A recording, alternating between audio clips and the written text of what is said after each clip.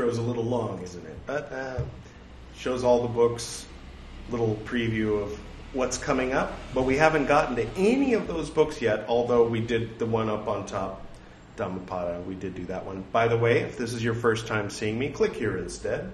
That'll take you to the reading of the Dhammapada back in December of 21. And here we have, as you can see, 3 of the most famous Jainists. There is, of course, Parshvanat, Mahavir, and the most famous Jainist of all, Lord Buddha. What? Some of you are saying. For those who are saying that, click here and start with episode 1 of the Jain Sūtras recitals on the Buddhist Books podcast. And watch that one, and then you'll know what I'm talking about. All right.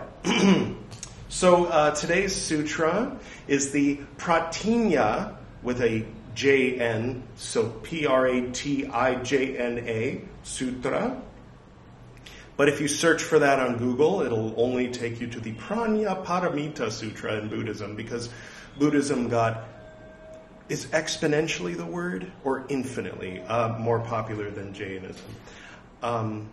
Jainism, you're pretty much born Jainist, or you got into it in the 70s when there was just a flood of people and there was like so many people looking for gurus in India that the number of gurus available at that time was proportionately, such that 1,000 people just sort of accidentally ended up being Jainist.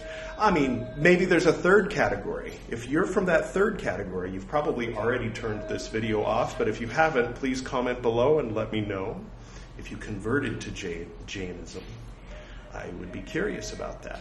My interest in it, of course, is that I have become convinced that Lord Buddha was a practicing Jainist on his way to establishing his own path, which is actually only a slight variation, a slight divergence from traditional Jainism, which is super ancient. Buddhism is ancient at this point, but not as ancient as Jainism.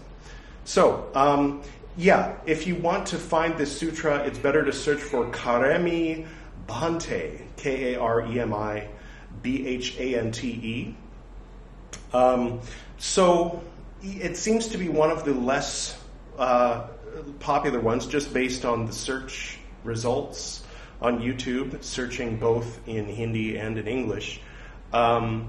But I did find that one guy, the one we've gotten used to his voice by now. He speaks slowly enough that we can go through each part with the English up above. There's one part you'll notice that I slowed down because the English translation was like super long and the word went by like that. So you'll hear him say, I mean, that's not the word, but that's what's happening there. And also, his recital, some of the words were slightly different from the words being given to us by Upadhyaya Amar Muni. I could not find a version which perfectly matched the words on the page here. So I will explain that in a moment. Let's get to the sutra. Karemi bhante samaiyam savajjam jogam pachakkhami jhava niyamam pajjuvasami druviham tivihenam manenam vayae kaenam na karemi na karavemi tasya bhante padikkamami nindami garihami appanam vosirami. And there you have it. That's the sutra that we're going to be reading about today. Now, the parts that were different is here, that one part after the duviham. It says here manasa, vayasa, kayasa. But he was saying manasi enam, vasi enam, a lot of enam going on. Not saying anything, just saying a lot of enam going on. So, as we know, in the past 2,000 years, there's been a few different splits. I know the pieces fit. That was a little flat at the end, wasn't it? Anyway, so of course there was the big schism that started a new religion that we know as Buddhism. And then there were some lesser schisms where there's just some slight variance, and they talk about, well, in this version they do this sutra this way, and in that version they do that sutra that way. I'm reading A Saint According to Virayan in Rajgir. So whatever lineage he's from, this is how they say it. So anyway, let's get to it, shall we? Starting with his English translation that will help us understand what's being said here. O Venerable One, I now undertake samayika and vow... He went into samayika, what that means. Yes, equanimity. I now undertake equanimity and vow to abstain from sinful activities for the duration of equanimity. Maybe samayika is a better word because it doesn't make sense if I say equanimity. Anyway, I'm trying something a little different with the lighting. What do you think? I think it gets a little too bright and maybe a little too hard on the eyes when it's just like solid white. So here we have natural lighting, no artificial lighting. So we'll try it. All right. Anyway, until I am bound by this vow of samayika for 48 minutes, no sinful activities for 48 minutes? God, how do you survive? I refrain from all sinful activities with the twofold channels of neither committing them myself nor asking others to commit them. So neither commit violence or lustful activity or greedful activity or ask another person to go kill someone or to go do sinful other types of things. No playing with your Bitcoin app while you're doing your 48 minutes, in other words. Got it? Good. Okay. Neither committing them myself nor asking others to commit them. 48 minutes. I don't know. It just sounds... talking about 12 years of starving yourself, 48 minutes. I don't know. Then again, when I meditate, I rarely go anywhere near 48 minutes. Okay. And with the threefold activities of mind, speech, and body.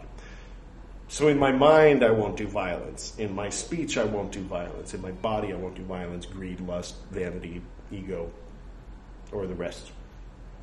O Venerable One, with my soul as yourself as my witness, I admonish myself.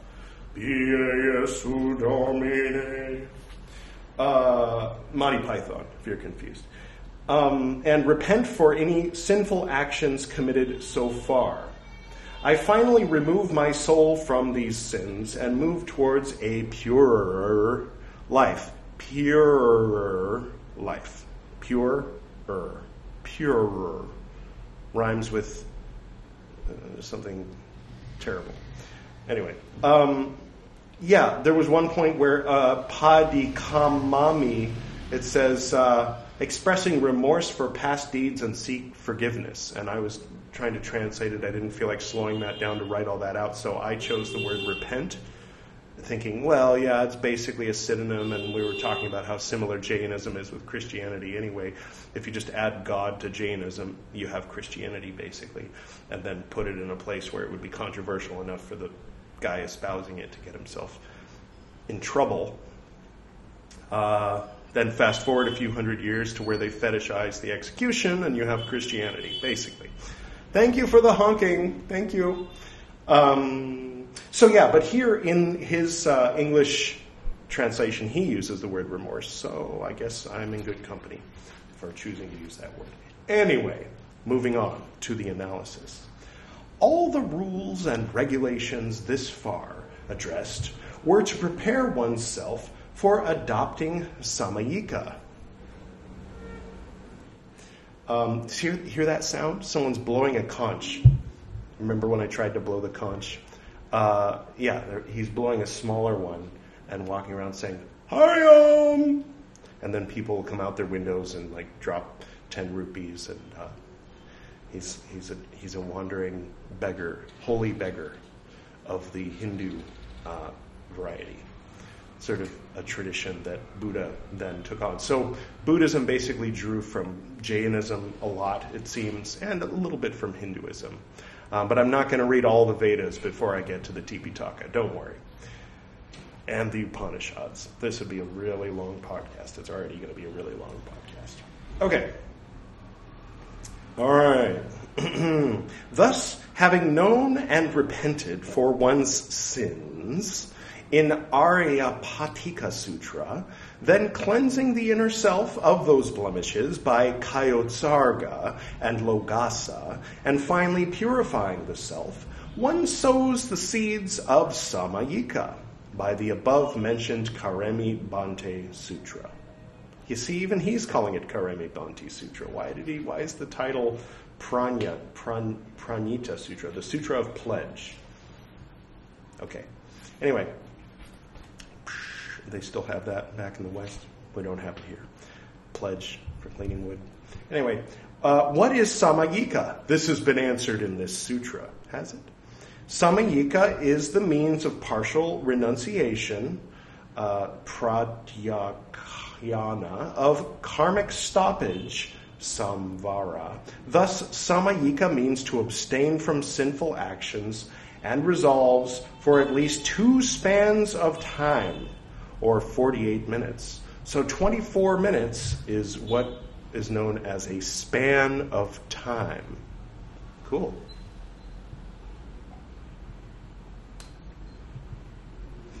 The pledge of Samayika. The aspirant takes the vow. O Lord, by following the mentioned rules, I abstain from the sins committed by the 3 yogas of body, mind, and speech,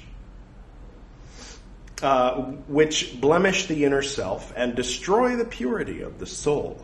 I will not nurture evil thoughts in my mind, utter untrue and hurtful words through my speech, and will not allow violent actions through my body.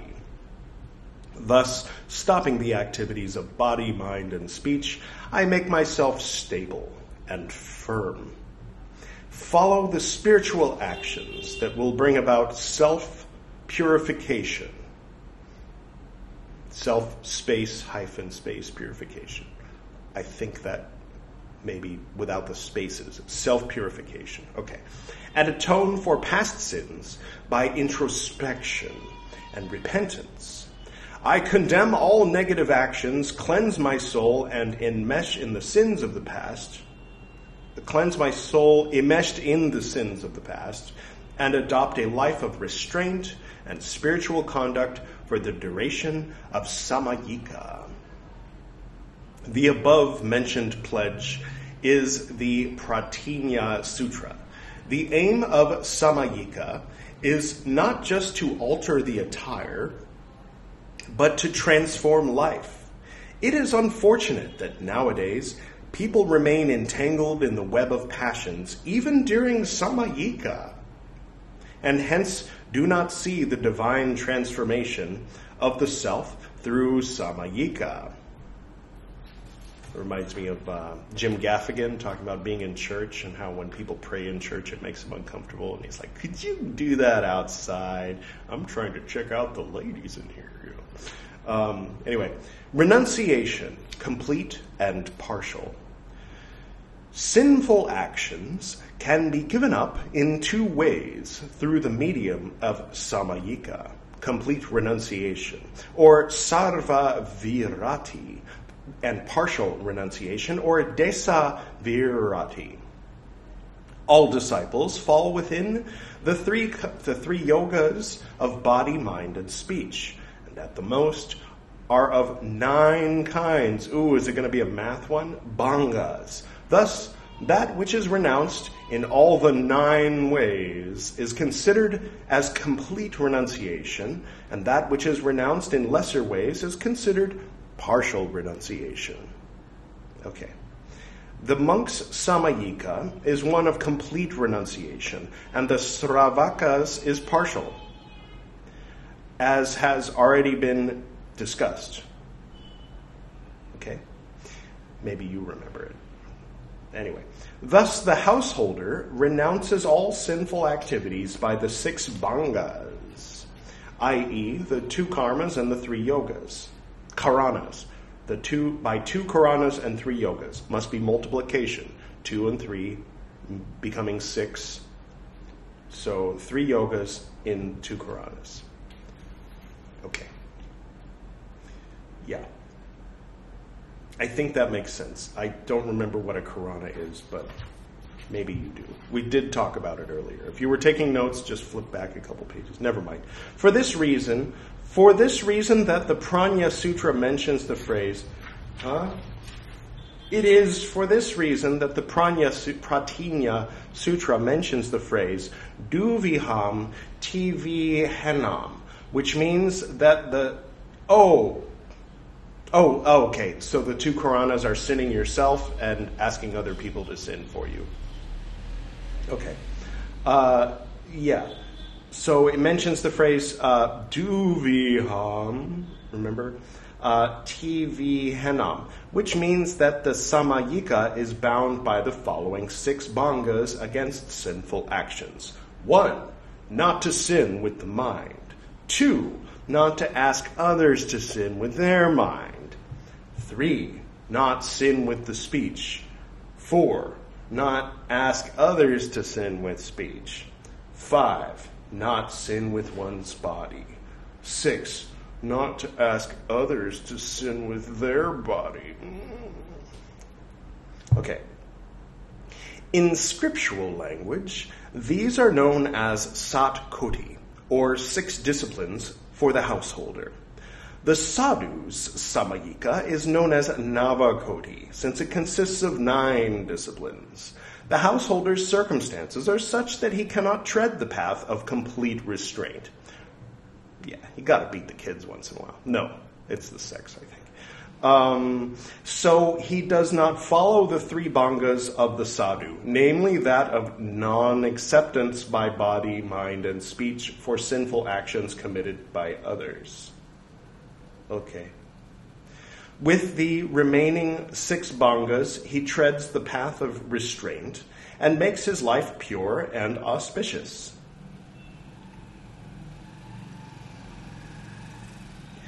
For the salvation of the soul, it does not matter whether the restraints are few or many.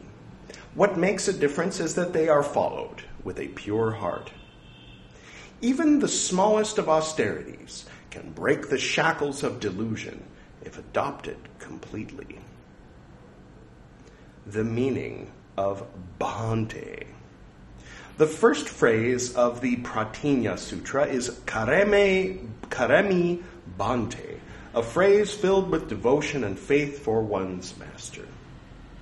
The Sanskrit term for bhante is bhadanta, which means the benefactor. Who greater than the master to show us the path away from pain and misery of this world?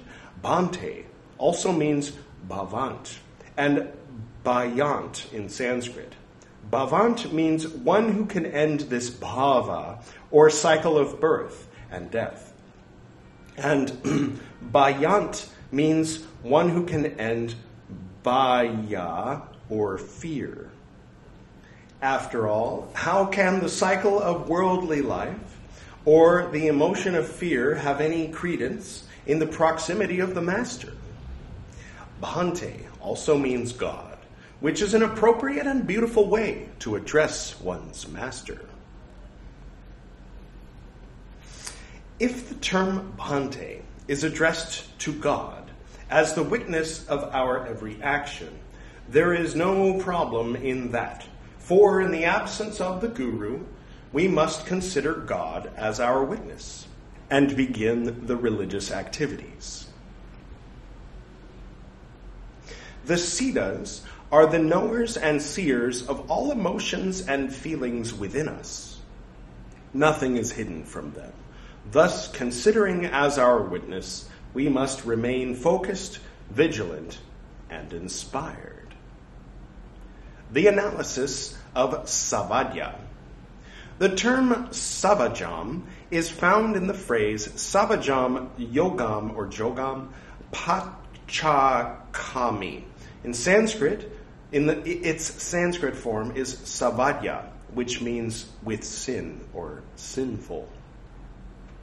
Thus, those activities which bind the soul and deteriorate the soul with sinful karmas should be shunned in samayika. There are many who argue that such a definition could mean that one must not even protect any creature during samayika, since an act of protection denotes attachment, which in turn denotes karmic bonding. Hence, they argue that even such an action is included in savadya. The response to this misinterpretation is that in samayika, one must abstain from sinful actions. This can only refer to violence towards creatures and not compassion. So attachment, bad. Compassion, good. Remember, we were going over this in the second or third episode, Dhammapada. All right. So love. Well, which of the 7 forms of love in Greek? Take your pick. Attachment, eros, bad. Agape, compassion, good. So love is good, unless it's love. That's also good if you're a householder, because you only have the 6 things to follow, and the other 3, they give you pass, because, the human species needs to continue to live on if there's going to be Jainists in the future. There's going to be the second son in the family where the first one inherits all the wealth, and the second one can go be a priest or something, right? Unless the first one is inspired, and then they can take the vow, and then everything goes to the second one. Unless you're not talking from hundreds of years ago. These days, I think it was relatively recently, but they did finally come around to that if someone doesn't have a will and they die and they have a son and a daughter, their money gets divided between them both evenly. So that's cool. Didn't used to be that way. It wasn't that way in the West either. But more recently, less recently, in both cases, relatively recently, that's new. Anyway. It's a bit newer here, though. Okay. Where were we? How can an act of compassion be considered as a sinful act or even attachment? If this were true, then religion or dharma would have no significance in this world. We're all about significance in the world, right? Compassion is an indication of tenderness as well as a right vision in one's life. Where there is no compassion, there can be no humanness. Humaneness. There's an E. It's 2 N's with an E in between. Anyway, compassion is the life breath of Jainism, and it is what has made Jainism popular since time immemorial. Attachment. Where and what? Attachment, or ragbhava. Ragbhava? Let's just say ragbhava. Spelled like ragbhava with a hyphen. Anyway, attachment is born from delusion, or moha. Whenever we want something for ourselves, and wherever there is passion, there is delusion. So that's when we're talking about eros and love, as opposed to love or compassion. See the difference? I love you. Right? Okay. So, yes. If during samayika we protect another creature out of compassion without any selfish motive, then how can delusion exist? How can attachment be said to exist in such an instant? How can attachment be said to exist in such an instant? Such an accusation is a mockery of spirituality. All right. But after reading, anyway, okay. To those monks who claim that compassion towards creatures is an act of attachment, I ask them, whose samayika is greater, that of the monks or that of the householders? If their reply is that the monk's samayika is greater since it is bound by the 9 bhangas and undertaken for life, I ask them, would you call your act of taking alms to feed your hunger an act devoid of attachment? Okay, so the householder has to remain perfectly still and sinless in body, mind, and heart for 48 minutes. But the monk has to do it for the rest of their lives. And there's extra stuff. Like they don't, engage in the hokey pokey, let's say. Would your act of taking medication to relieve illness be considered an act of attachment? Well, no, but it's an act of overtly disbelieving in the healing power of Christ, right? We're all Christian Scientists here, right? When you cover yourself with a blanket in winter, is there no attachment for your body? If they say that these acts are devoid of attachment, then how can they claim that there is attachment in the act of protecting a creature? Thus, to all those sadhus who question acts of compassion during samayika, I say that just as some basic needs have to be fulfilled and are not considered actions born from attachment, protecting a creature is a tendency of detachment, since it lends to nirjara, or shedding of karmas, and not sin. Compassion is a sublime feeling that arises out of the oneness experienced with the universe at large. This cannot be termed as being trapped in attachment. That's a nice place to stop. So, just backing up to our overall reason, by our, I mean mine, and presumably yours if you're following this whole podcast. If you just jumped in for the one episode, I don't know where you're coming from, but it's okay. Just so you know where I'm coming from. The idea was that all signs and evidence point toward the fact that Siddhartha Gautama, having left the princely life, became a devout and practicing Jainist and took the vows and was practicing this ascetic lifestyle. And then he went his own way. But before that, I'm interested in what he had learned and where he was coming from. So I think that his legacy ended up affecting how Jainism developed after Mahavir, as well as other factors. And of course, these words, except for the sutra itself, are from Upadhyaya Amar Muni, interpreting this 2,300-year-old sutra for a modern listener. So some of it is just interesting for the sake of learning about Jainism, kind of in present day, but ancient Jainism through the eyes of present day. But it takes a little bit of squinting and letting the mind kind of go down a certain path to zero in on how much of this would Lord Buddha have learned from his teachers in Jainism. Because a lot of it sounds like stuff that he said in contradiction to how Jainism was at that time. But it's interesting.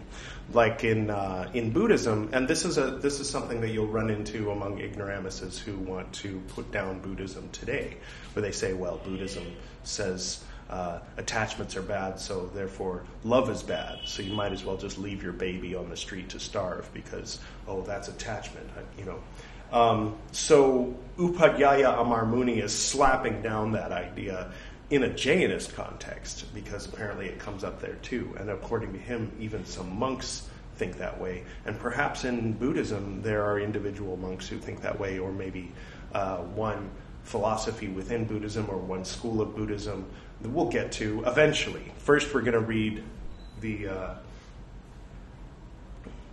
three baskets, the Tipitaka or Tripitaka. And then we'll get to the different branches and what they think. Because this podcast is meant to dive in part to understand the Buddha better.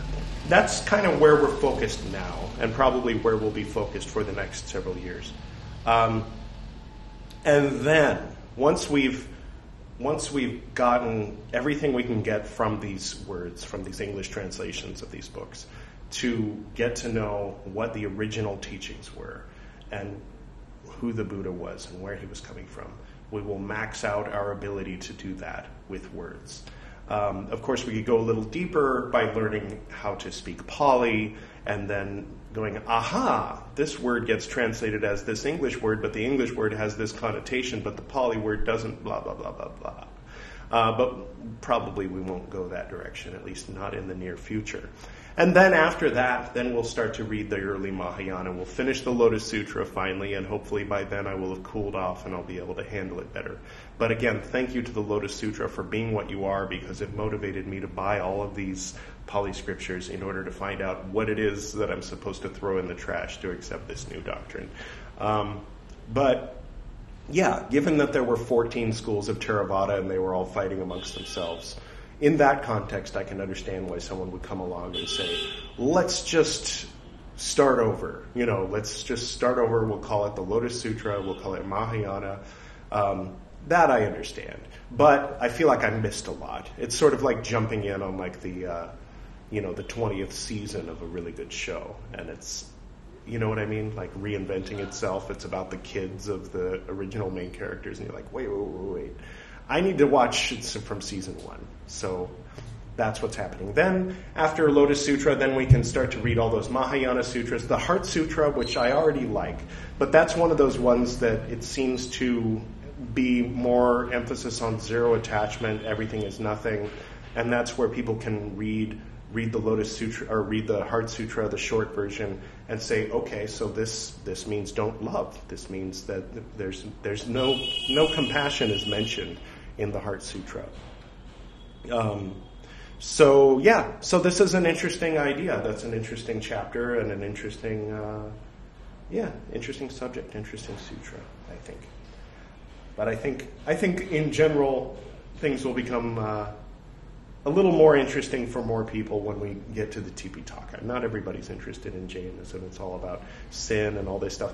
But I mean, Lord Buddha referred to Mahavir as very restrictive, and the debates between Buddhism and Jainism, the Buddhist perspective was that Jainism was too restrictive and imposed too many rules, and it was unnecessary. And so we're reading this in part to find out why they said that.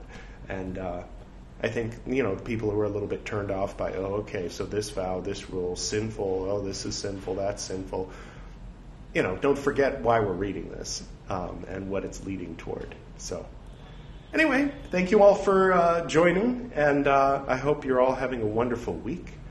And all right, we'll close with that. To the north and to the south, to the east and to the west, to the spirits of light among us and to the spirits below, we send out our reverent love and compassion. May all beings be happy. May all beings be serene. May all beings be in peace.